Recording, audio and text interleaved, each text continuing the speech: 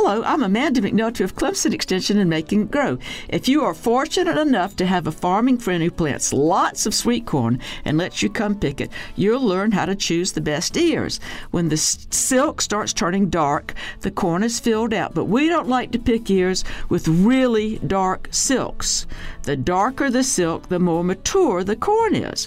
If you choose ears with brown silk, a little bit lighter as it approaches the cob, you'll get more tender ears. The individual kernels are not quite as mature. We teased our kids when they were missing teeth that they wouldn't be able to eat corn on the cob, but those tender ears we selectively chose to bring home didn't give them any trouble at all. We steam corn in a big pot, butter it up, and then dive right in.